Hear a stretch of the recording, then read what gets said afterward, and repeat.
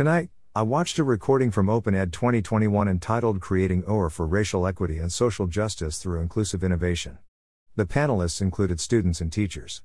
Jenny Bradbury from Digital Promise started with the why for this program, the need to help support teachers internationally in building the capacity to effectively foster discussions and academic work focused on racial justice and equity. Their goal is to create open justice scalable professional development resources.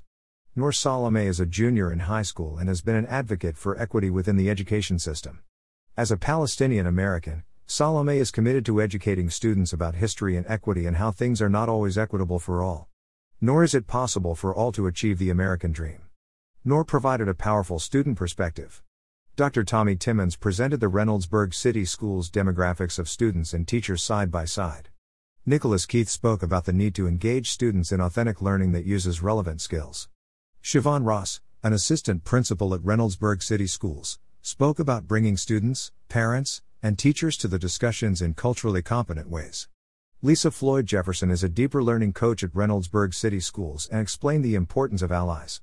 Kim Smith, executive director of the League of Innovative Schools from Digital Promise, explained what they look into and what happens when communities can implement and sustain practices.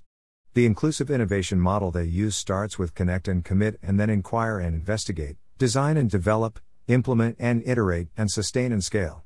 The panelists then responded to questions.